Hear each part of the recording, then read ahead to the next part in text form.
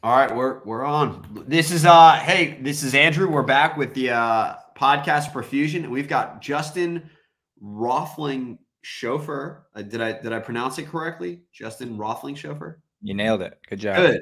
This guy, and I'd been watching his content, and it just caught my eye. And he was a former NHL performance coach, correct?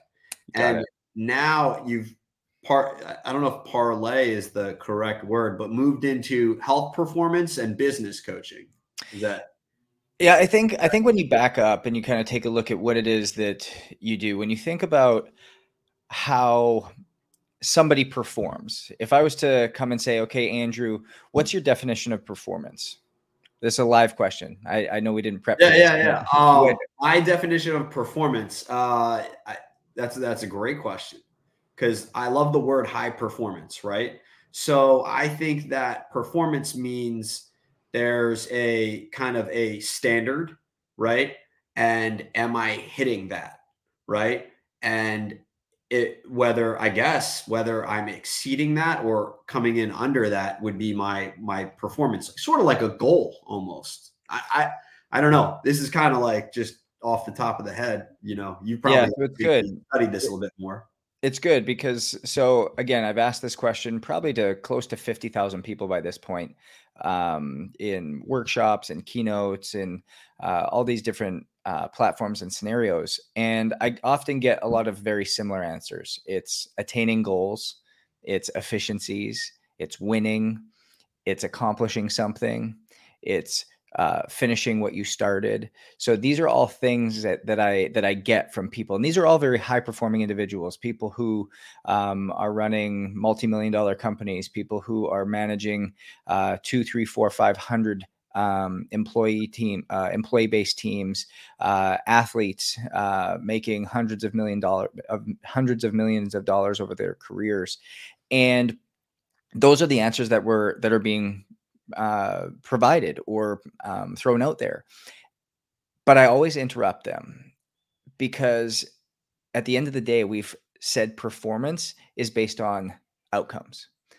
But that's actually not what performance is all about. Performance is all about preparation.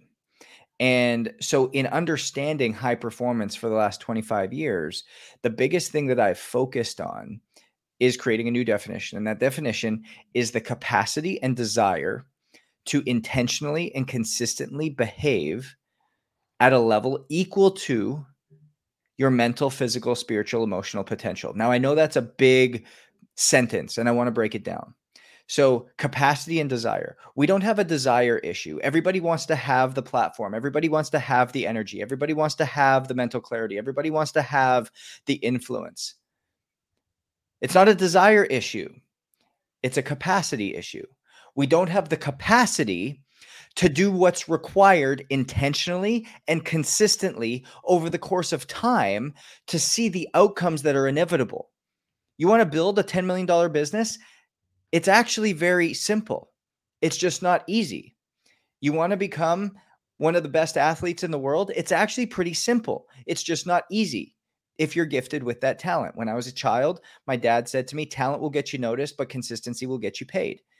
It's all about being consistent in this space. And so intentionality and consistency is what needs to happen over the course of time in order to do whatever it is that you've set out to do. But if you do not have the capacity, there's no way that you're going to be able to ultimately hit that peak potential of what already exists. And so what ends up happening is people find themselves in this, what I call potential gap, where the potential is here. They understand where they want to go. They've got this bar set high, which you just mentioned, but their reality is so much less than, so much further away from their true potential because their habits, behaviors have ultimately shaped them to be this way. Their defaults have set them up to not reach the potential, but thus fall under. And they have this internal dissonance that continues to hold them back and frustrate them.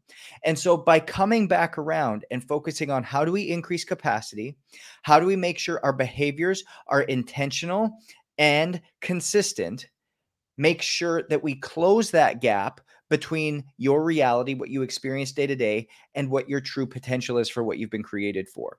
And when we're able to do that in a very systematic way, your systems ultimately determine whether you're going to be successful or not. And so if we can operate off of systems that we can continue to come back intentionally and make sure that we're implementing consistently, that's how we know and can ultimately make sure that we're winning or finding performance at a high level over and over and over and over again, because our outcomes are simply the lagging effect of our habits and behaviors. And if we can do them intentionally and consistently, we're going to have the capacity to be able to do whatever it is that we want. I like this because this is very thought provoking, because it almost, you could, there's a debate. There is a debate here. There obviously is, but I feel like I could say, well, what about working smart instead of working hard? Because that statement is all about working hard. And I want to ask you, you worked in NHL performance, correct? Correct. So what did you have some sort of, I guess you would call it a case study where this occurred? So, I mean, up until probably 5 years ago, just because I hated the name, everyone called me the data guy, because that's what I did. Starting at 12 years old, when my father said, "Son, talent will get you noticed, consistency will get you paid," I wanted to figure out how do I become the most consistent version of myself? What does this actually look like? And so I leaned into what it is that I could control the most, which was my habits and behaviors. How did I live? How was I eating? How was I sleeping? How was I hydrating? What was my environment I was putting myself in? What was my immune system operating like? How was I training and ultimately recovering? How was I managing stress? All of these things were within my control, and I could ultimately put certain habits and behaviors into place so that I could understand my body. And so I started wearing a heart rate monitor to sleep, a pulse oximeter to sleep, a brainwave sensor throughout the day to monitor brainwave patterns. And this is at 13, 14, 15 years old. Like, I was a weird child, far, far ahead of my time. I was talking to my docs about all of my blood work. Like, it wasn't enough just to say, "Oh yeah, you're a healthy 14-year-old kid." I wanted to know, okay, what is the actual makeup in my blood and what's actually going on? How can I continue to change something? And so, going back to your statement, it's actually working smart, not hard. That's exactly what performance is all about, is how can you work smarter, not harder? Because in this world, we're constantly just doing. And instead of just doing, we need a plan. And without a plan, we're just taking these swings that really have no impact or effect on a positive outcome that we're going towards. And so when I talk about performance, and what we do is we help people understand their bodies at a higher level. And there's one metric that we've been able to identify that helps us understand how our body's handling stress and strain. Because over the course of time, whether you're a professional athlete, whether you're a high performing, high achieving, high striving individual, whether you're an entrepreneur, a business owner, or a mom or a dad that wants to elevate their life experience, you have to be able to know where you are today, because stress is necessary, and stress is a regular part of life. Strain is necessary. It's a regular part of life. But what has to happen is we have to find a rhythm between stress, overreaching, and strain, and recovery. And if we don't, we ultimately just end up in this chronic state of stress. And this is what people have found as their life cycles, is it's constant stress, it's chronic stress overload. And thus your nervous system doesn't have the capacity to ultimately get you to where you want to go. Because if we're constantly taking on stress and we don't have the ability to recover, we can't grow the cup in which we're ultimately taking water into. It's just constantly taking water in and it's overflowing. And the overflow in our body, that reaction, is inflammation. So the reaction of chronic stress in our body is chronic inflammation. Chronic inflammation creates chronic symptoms like fatigue, chronic symptoms like overwhelm, chronic symptoms like weight gain, chronic symptoms like brain fog, chronic symptoms like inability to sleep, chronic symptoms like waking up in the middle of the night. All of these chronic symptoms that the world has told us is normal. It's normal to be for an entrepreneur to go through these things. It's normal for a mom or a dad to go through these things. It's normal for a high striving, high pushing person to go through these things, but they're all lies. And I call that area fake health, disease free, but symptom full. And we justify being in this space. But the moment that we understand what we're doing from a habit and behavior standpoint that has led to this outcome, remember, every outcome you have is inevitable simply based on the habits and behaviors that you have been engaging in, because your habits and behaviors your outcomes are simply the lagging effects of your habits and behaviors. You don't like your outcomes, don't blame the circumstance, don't blame society, don't blame everything around you, blame the habits and behaviors and create change. You want something different, you have to do something different. If nothing changes, nothing changes. And so we have to take a look internal. And when we know how our body's handling stress and strain, we can ultimately be proactive in establishing new habits and behaviors so our outcomes can be that way. And through all of my research, all of my doctoral work, all of my case studies through the NHL and through working with hundreds of thousands of entrepreneurs, executives, business owners, we've been able to bring it down to one metric, and that metric is heart rate variability. And the definition of heart rate variability is it's a language that's communicating with you how your body is handling stress and strain mentally, physically, spiritually, emotionally, because our body cannot dissociate between these four forms of stress. Mentally, you can be completely stressing over your kids going off to college. Emotionally, you could be in a fight with your spouse. Spiritually, you could be really just unhappy in your job or in a season where it feels very dark all the time because you're just struggling with what your purpose is. Physically, you could be trying to get fit and running 5, 6, 7 miles a day, or going and doing, trying to put on muscle mass and doing heavier workouts than you usually have before. Or training for something like a marathon or a triathlon or a CrossFit game. I got to jump in. I feel like you guys. So in doing this, your body doesn't know the difference between any of these forms of stress. And because we're not aware of this, it just continues to accumulate, and actually shrink our capacity that we're able to handle over the course of time. So this is interesting that you bring up HRV, and because I just finished a 3-day fast. Have you ever done that before? Yeah. And like my HRV went, that was one of the biggest things that changed during my fast. It went up 50%. And because I've always been attempting to figure out how to get my HRV higher. And it's kind of like, I can't figure it out. I almost sort of gave up on it. And I'm like, I did this and that was, and my resting heart rate also went down.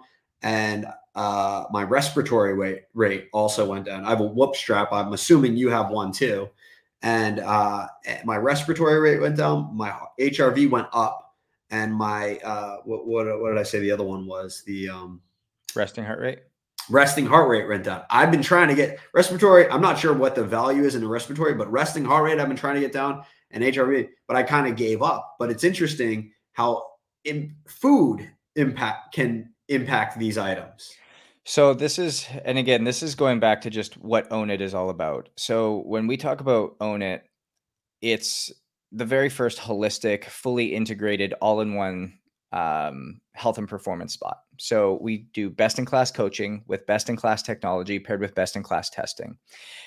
And we wrap it all together and we create your personalized plan as to how to implement lifestyle and behavior changes. And we literally hold your hand through the process with a coach holding you accountable, guiding you, educating you, and helping you. And so if we can reach, teach, and empower you, that's when real, sustainable, true behavior change happens. So if I back up to what you just said, what this tells me from just your fast and you going through this is that what you're eating on a regular day basis, or how you're hydrating on a regular day basis, and even a combination of the three, is creating a lot of inflammation within your system. And so you're eating things that either A, you are creating micronutrient deficiency within your body with. Number two, being chronically hydrated or chronically dehydrated, pardon me, is going to cause more undue stress to your system. Food that you're eating is creating chronic inflammation within your system, meaning that what you're eating, you're probably having a difficult time digesting. Maybe you're not getting the proper vitamins, minerals, and amino acids into your system. So that's, again, causing your body to think that you're not actually having exactly what it is that you need within your body. And then you're probably eating quantity-wise too much chronically day to day. And so we need to start shifting portion sizes, maybe macro breakdowns, all of these things we can get much more specific with. But that's just a very simple sign. Now, here's the thing that I want everybody on this podcast to listen to and hear, because just because Andrew went and did a 3-day, I'm guessing you did a 3-day water fast. I did water. I heard it. Dana White did this. I'm not sure if you heard it yet. Right when I heard it, I've been thinking about fasting anyways. And I was like, you know what? I'm just doing it. And he said water first day. I think it was electrolytes the second day and the third day. And then bone broth, he said. But I tasted it. I didn't like the bone broth. So I didn't drink a whole lot of it. And that was it. Yeah. So again, and I caution everybody to not just hear something from Dana White or hear something from somebody else and try it, because it can be actually very dangerous or even ill-advised from a health standpoint. And the reason I say that is because everybody's body's unique. Everybody's body's different.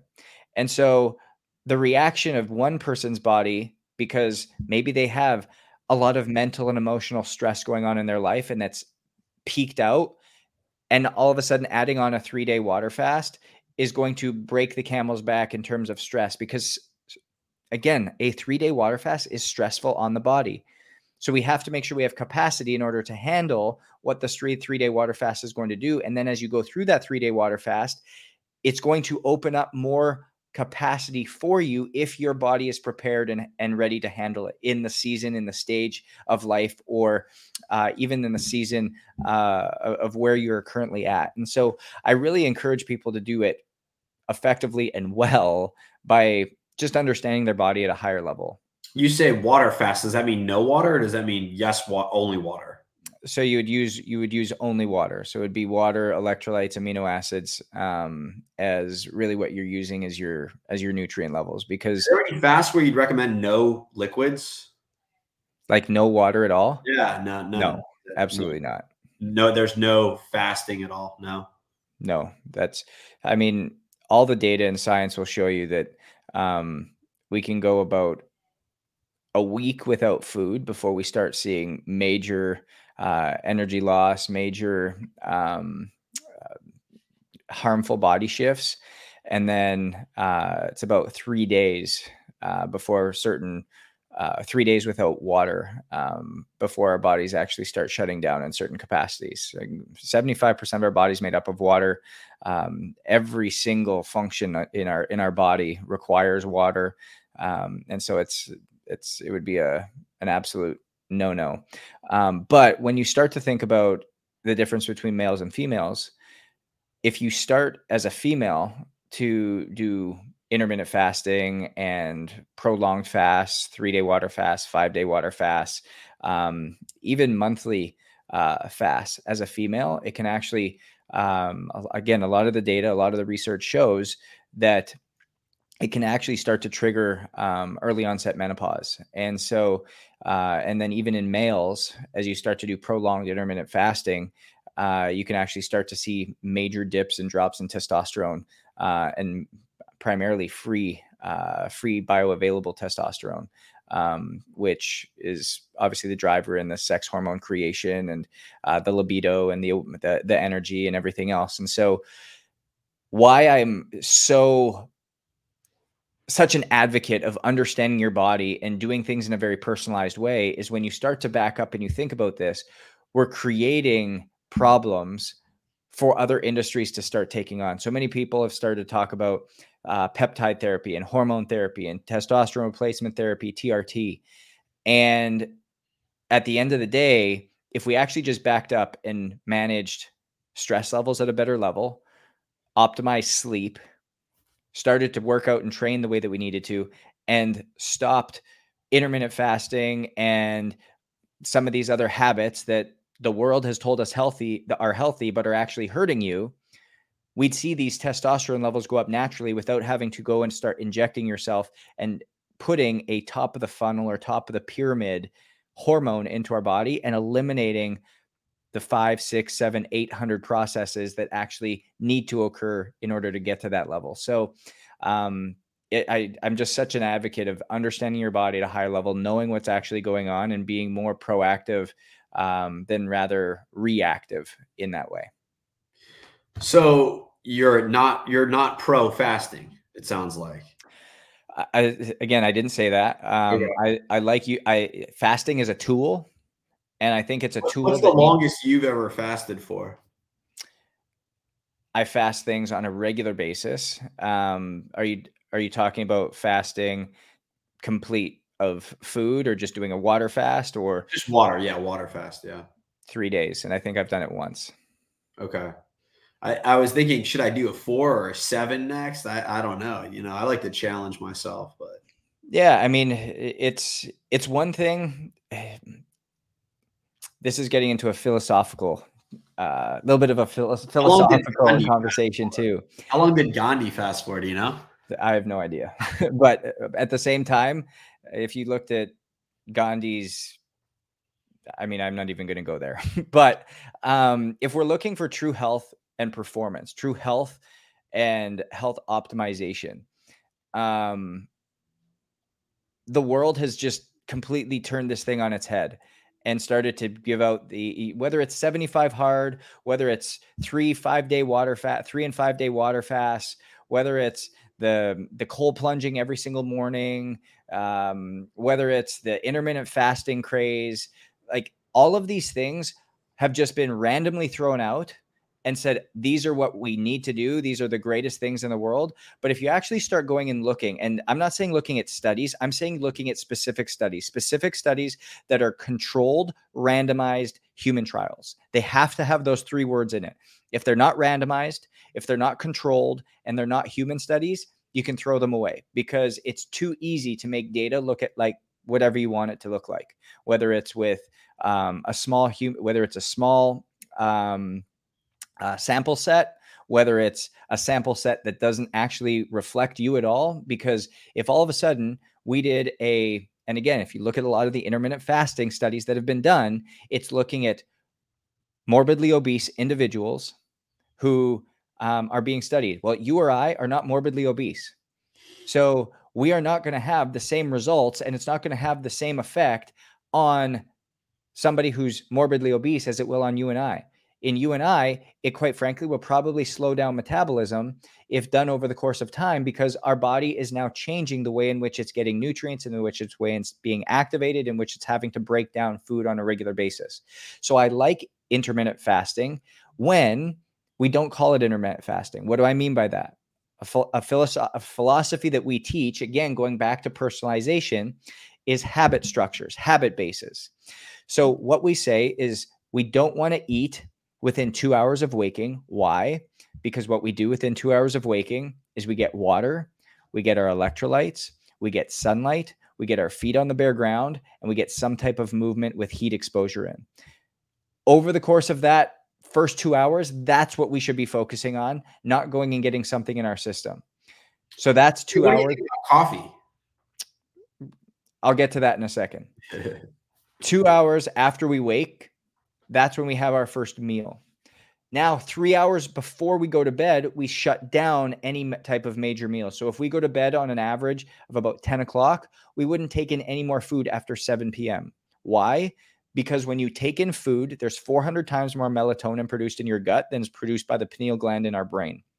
So when we take in food, our body now has to become a digestive source. It starts breaking down that food. Well, now it's not releasing as much melatonin. Well, breaking down food is stressful. It's going to increase cortisol. So that's why when you eat food or you're trying to stay up late at night, you get this little bat in your head going, hey, I'm hungry. Hey, I need to eat. It's called the ghrelin gremlin, who's going to tell you need to get food into your system because it's going to start to increase cortisol to wake you up. If anybody has ever done work late at night, what's the first thing you want to do? You want to grab a snack. That's why.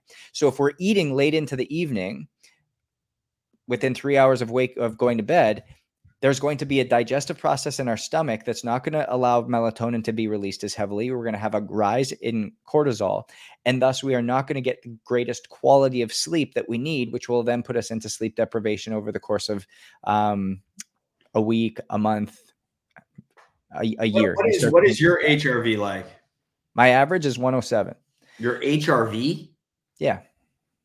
At night? What do you mean? Your HRV at night? Every morning. So I use a Whoop. We're heavy in partnership with Whoop in our company. And so all of our clients, all of our corporate teams, all of our athletic teams, they all use Whoop. HRV is 107 at night? My average is 107, yes. Is that like, is that... I mean, my resting heart, my average resting heart rate at night is 39. So you're like an Olympic athlete. See, and that's again a misnomer. Is I'm not like an Olympic athlete. I have a well-oiled, well-operating body. That's what it is. Whoa. I can't squat like an Olympic athlete. I can't sprint like an Olympic athlete. I can't run like an Olympic athlete. I can't do anything like an Olympic athlete. But what I do is I've set systems up in my life so that I can perform in business. I can perform as a father. I can perform as a husband. I can perform as a friend. I can perform as a business owner. I can perform as a leader like an Olympic athlete. Yeah, that's so. But when did you start tracking your HRV? When I was 13. When all the other kids are playing in the street, that was like 20 years ago, and they even knew what this was back then. This was a thing. Yeah, great question. So no, if I go back to this, so I remember at 13 years old, I asked my dad, and my mom for a heart rate monitor for Christmas. And again, this is when Polar just came out with their first heart rate monitor. And I think it was like $1,500 for a heart rate monitor, something stupid. And where now you can get them for like $40 or $50. So you got a heart rate monitor. I got a CD burner. Yeah. See, so when I said to my parents, I was like, hey, can I get a heart rate monitor for Christmas? They're like, what's wrong with you? Like, what, are you sick? I was like, no, I want to know more about my system, more about my body. And as I started to monitor this, nobody knew what HRV was, but there was a study that had come out in 1998. And again, talk about weird. Like I set up everything to do this.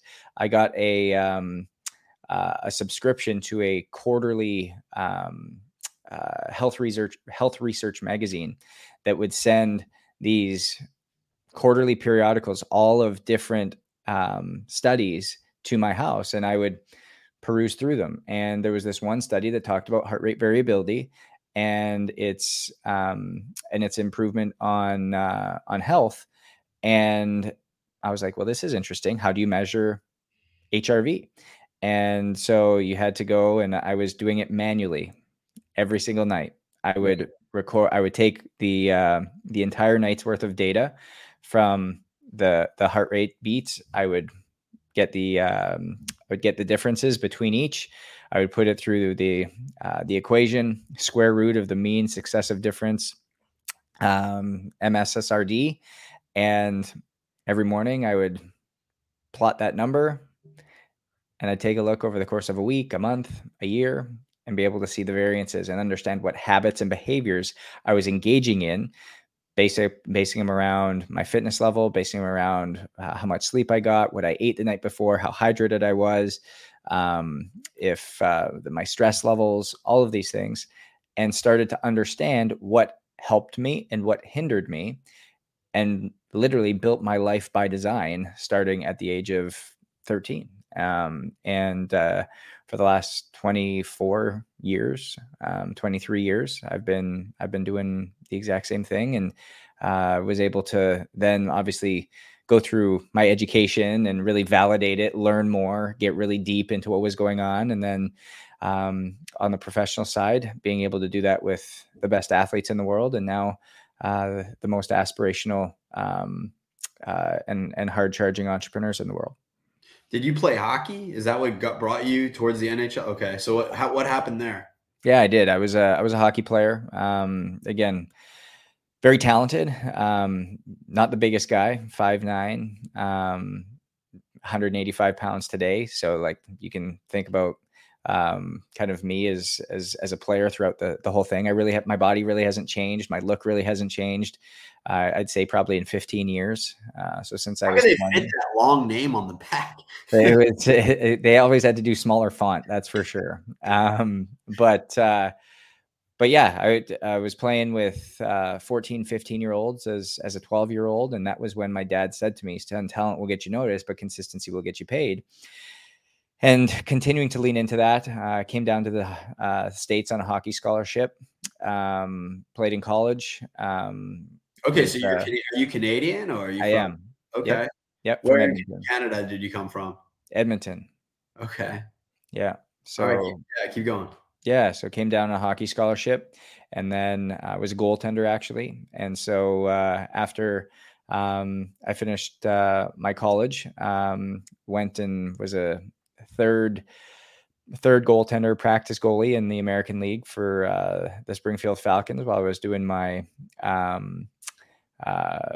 master's degree at the University of Louisville, and just realized I had just this massive passion for what we were doing and what I was learning and what I was understanding and applying.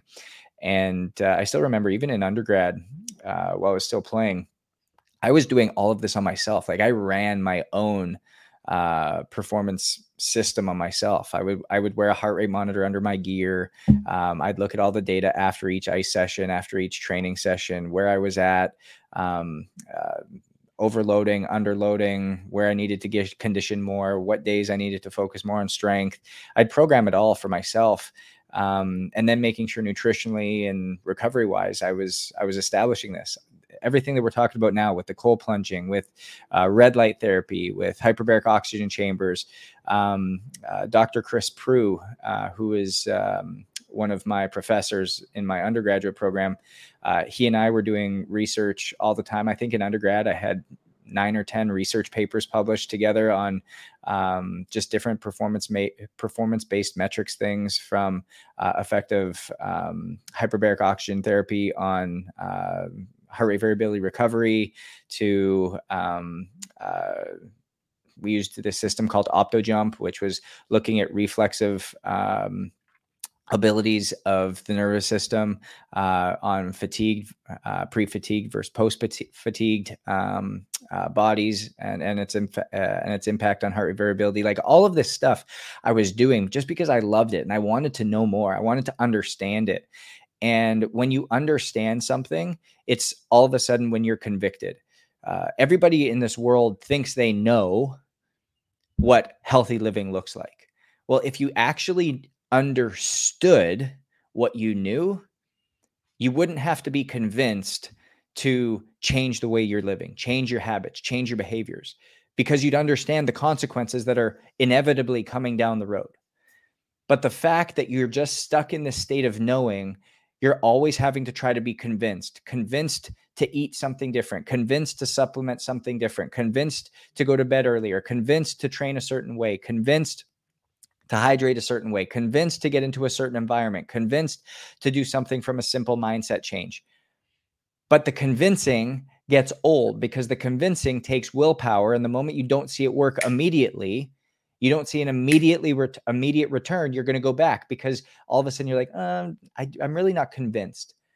But when you actually understand what's going on internally within your body, when you actually understand what's happening, when you change the habits, change the behaviors, you are then convicted on what it is that you need to do. And you have the patience, you have the wherewithal, you have the staying power, you have the consistency that's necessary to get the outcomes that you're really looking for. So what do you think health-wise are the top 3 habits and behaviors people can focus on?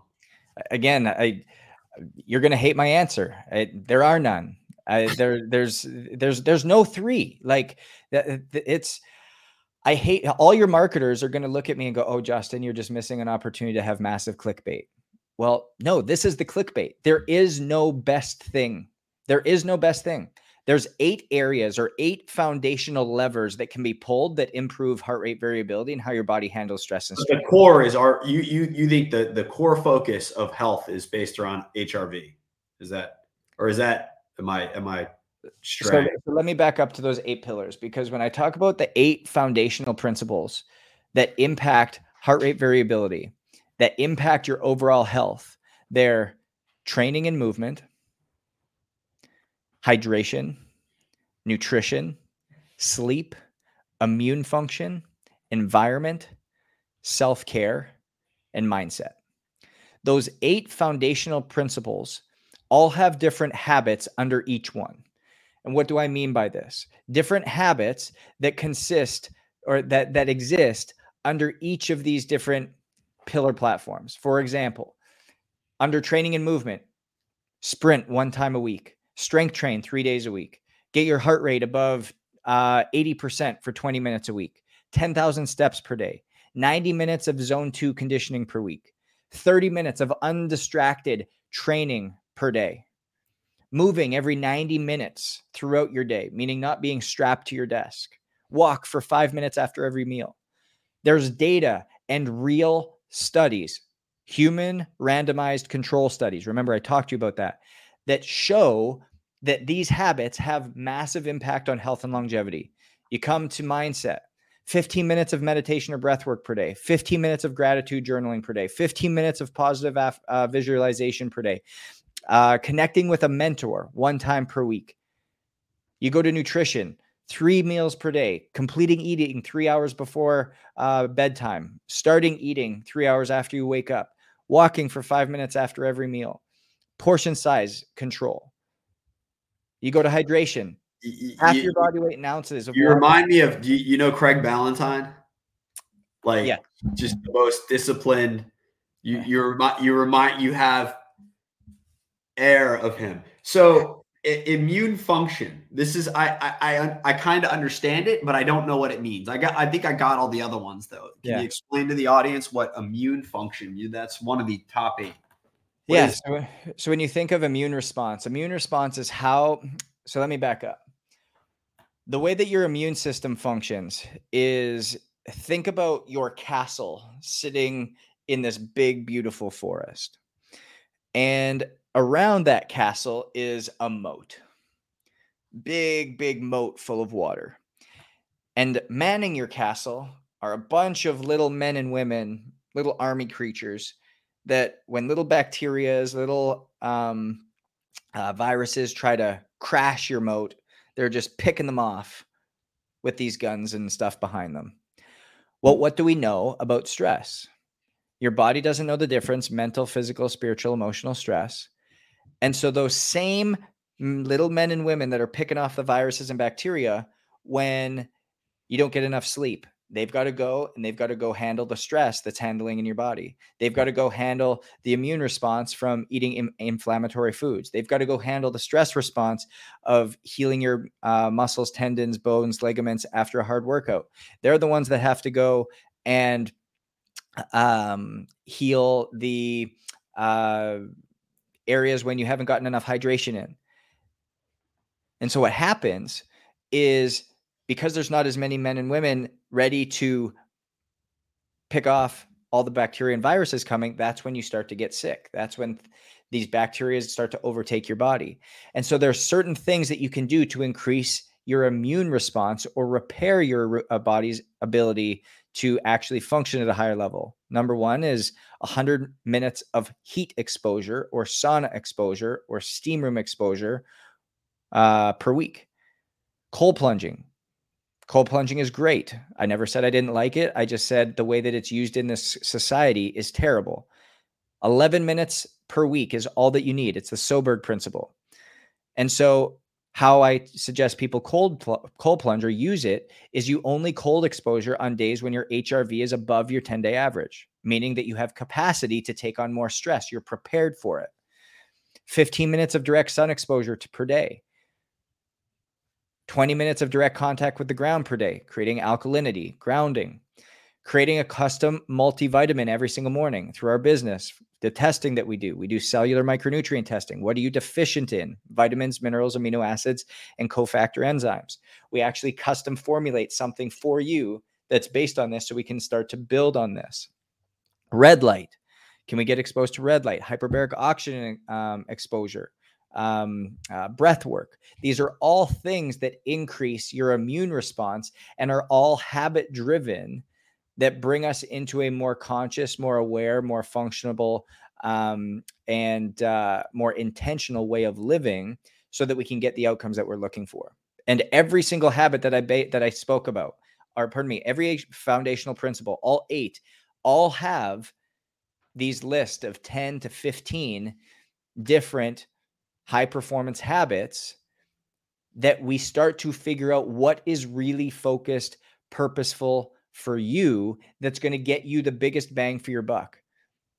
Andrew, for you, you might have a great response with going for a 20-minute walk every morning and getting the sunlight while listening to something like a Bible app or something in your ear, and then coming back and getting 5 minutes of grounding. And that's really great for you. Where somebody else, they might need the sauna exposure, and that's where they get their breath work and meditation in, and doing red light at night. Other people, it might be different. And so when you lean into how your body's different, how it's uniquely made, how it's uniquely designed, it's only at that point that you're able to do something different than everybody else and get different outcomes, to allow yourself to be uncommon, to allow yourself to be elevated, to allow yourself to create difference, to allow yourself to create separation, and really lean into the energy, the vitality, the mental clarity, the focus, and the impact that you are meant to drive out. Yeah, you know your stuff, man. So flash a little bit here. You worked for some NHL teams. What was that like? Did you get? I think you said you played minor league hockey. Was that it? Yeah, a cup of coffee. I was a practice goaltender. Oh yeah, I wrote down. Hey, I wanted your coffee advice here. Oh, yeah. When to drink coffee, or if you even drink coffee. Like, what is your opinion? I've drank 2 cups of coffee in my life. Okay. I run 100% off of circadian rhythm optimization. And does this mean that I don't believe that coffee can be impactful? No. Again, from a genetic test, again, that we do through our company, we when we talk about testing and knowing your body, there's really 4 things that I do every single quarter. So I did my DNA and epigenetic testing once to understand what my genetic predispositions are. Genetic predisposition from the utilization of coffee. I have a gene mutation that actually increases my risk for heart attack, stroke by taking in caffeine greater than 100 milligrams a day. And so the funny part about that is I notice it. If I was to take in any type of stimulant, a Red Bull, green tea, coffee, my heart feels like it's beating out of my chest, and I actually can't focus. Like I feel short of breath. I feel like I've got an elephant on my chest. So I don't utilize caffeine for that exact reason. The other things I do quarterly is I do my cellular lipid paneling, and then I do my micronutrient testing quarterly to get then my custom formulated supplement built every single quarter. And that's what I do in a highly preventable way.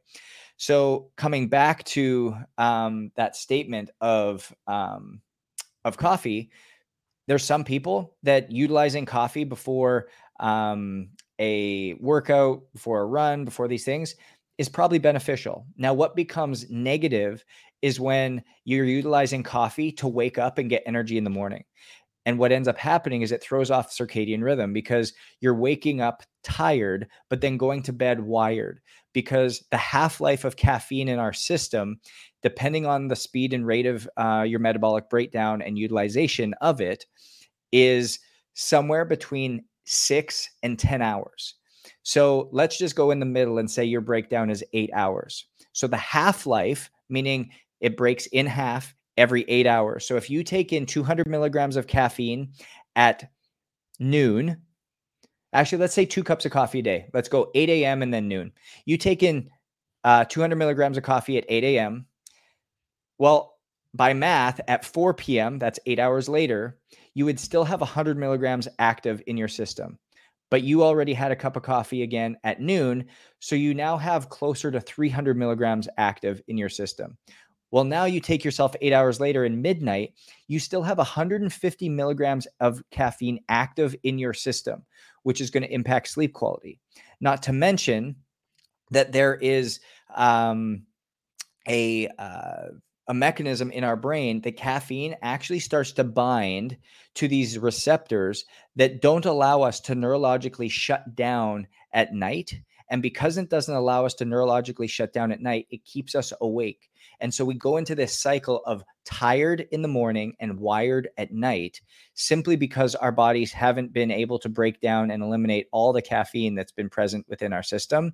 And it starts to put us in an adverse effect. And so I don't mind caffeine for if we're looking for an increase in performance on a very specific thing, like a run or an athletic event or something like that. But just as a habit form, it's unnecessary. And for people looking to get off of caffeine, and we can just fast. Well, if you don't want to go cold turkey, there's a company called Savorista that does a really great job. It's decaffeinated craft coffee from Costa Rica. It's amazing. A lot of our clients utilize it in trying to take this off. But then habitually in the morning, you want to focus on 4 things: light, heat, water, and air. So you want bright light immediately when waking up. You want to get exposed to heat. So if that's a sauna, if you have an 8 sleep on your bed, cranking the heat first thing that uses your alarm clock to wake you up, getting some form of activity in.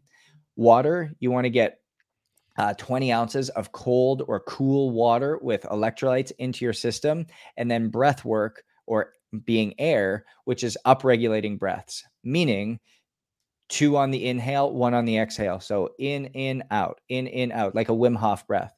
If you can go through those 4 things, it naturally stimulates, naturally increases cortisol, naturally decreases melatonin, which will start to flip and inverse relate or inverse correlate your energy factors and your interaction of melatonin and cortisol, which will put you back on a natural curve in a much greater way. So without using caffeine and coffee to actually get going.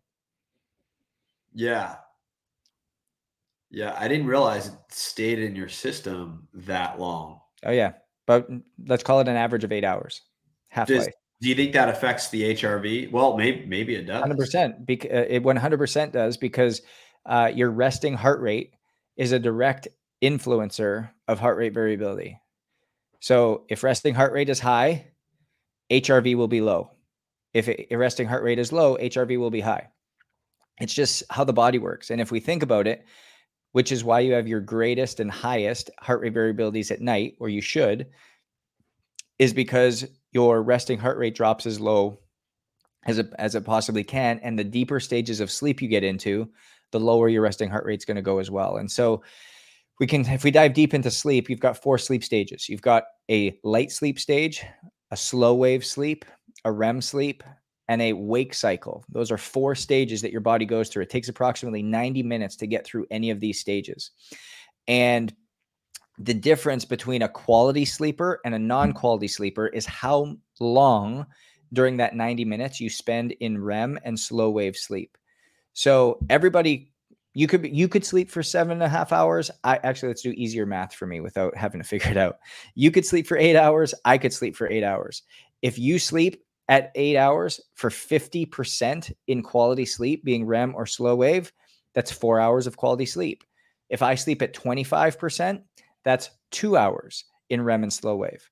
Well, you've all of a sudden gotten 2 hours greater quality of sleep, which is more restorative mentally, more restorative physically, and you're going to wake refreshed in the morning with a higher HRV and a lower resting heart rate. I am going to have an elevated resting heart rate and a depleted heart rate variability. Chronically over time, that starts to play off, and I will go into sleep deprivation, possibly get sick, not be at my best, start to develop symptoms that we talked about earlier in the show. And I will just consider that normal, going, well, I sleep 8 hours a night. Well, in fact, I haven't set my habits and behaviors up appropriately to get me into those deeper stages of sleep. And I can't make up sleep quality. If you think about it, if you're getting 2 hours of more quality sleep than I am every single night, and we're sleeping the exact same amount of time, ultimately over the course of a day, it's 2 hours. Over the week, it's 14 hours. Over the course of a month, it's 60 hours. Over the course of a year, it's 700 plus hours. I can't do the math. How much deep sleep how much slow wave and REM are you getting? I average about 49% every single night. Over how many hours? 8 hours? Depends. My average is pretty consistent around 7 hours and 15 minutes. But like nights like last night, I went to the Miami Dolphins and Buffalo Bills football game, Right. and I got home late, and I woke up still at the same time, 6 a.m. You're in Miami. Are you a Dolphin or are you a Bills fan? Oh, Bills fan. My wife's Bills from Mafia? my Bills Mafia. My wife and her entire family is from Buffalo, so we're all Bills fans. And they But won. I think I checked. I didn't stay up that late, but I think they won. they did win, and they won clinched the division and have a home game against Pittsburgh, I think. So so you think about that, and you start to kind of come back to like the sleep quality thing. Consistency is the most important thing. So great case study last night. Typically, somebody who goes to bed, I'm typically sleeping by 10 and waking up at 6. That's usually that's like 95% of the time. That's my routine. Last night, I was sleeping by 12:30 because of the late night. A lot of people, what they would do is they would push it. They'd wake up at 7:30. They'd sleep in the next day. But because I woke up consistently, I still had that same pattern. I still woke up. I was energized. I got my workout in. I got everything done that I needed to. And my HRV was still high, even though I have a depleted sleep quality time and sleep quantity time. But my quality was still at that 50% mark. How many hours a day are you working out to get these metrics? Everybody would think that I'm training for 2, 3, I would 4 say hours. at least 2 hours is my guess, but 45 to 60 minutes a day. Okay. All right. Is it just highly concentrated, highly focused workout? No, it's purposefully programmed. So when I say level of intentionality and purpose, I work out for 45 to an hour a day. Those will be strength training sessions. Those will be somewhere between a 5 and 10 mile run. Those will be I'll do a track day once a week for sprinting and high interval work. I'll do like some functional work on another day. I'll pair yoga and like stretching and movement with my in the sauna every day. But my zone 2 work, I'll throw a heart rate, or I'll throw a 70-pound weight vest on, and I'll go take one of my meetings today walking and talking outside instead of just being strapped to my desk and sitting. So working out and training, 45 to 60 minutes. But I'm intentional throughout my day, and I just don't sit here and become a desk junkie, which a lot of our society has been just trained to do. And they think about going and multitasking or day stacking, and they just don't do it because there's a lack of intentionality. So that's why when I talk about these habits and these behaviors and knowing your data and knowing your information and building a life by design, that's when everything changes. And if you're not willing to do that, or you've been unwilling to do it thus far, that's where you're going to fall short. And so not only does this what our company does and actually creates this deep level of personalization from coaching, tech, and testing, and create your blueprint for you to implement in, but the book that I wrote, The Power of Ownership, Redeem Your Health, Live Life by Design, and Break the Aggressive Pursuit of Normal, you're able to actually see this blueprint and build it for you and yourself if that's something that you desire and that you're looking for. And that we talked about it before. That's coming out. That comes out in April, was it? Yeah, comes out in April.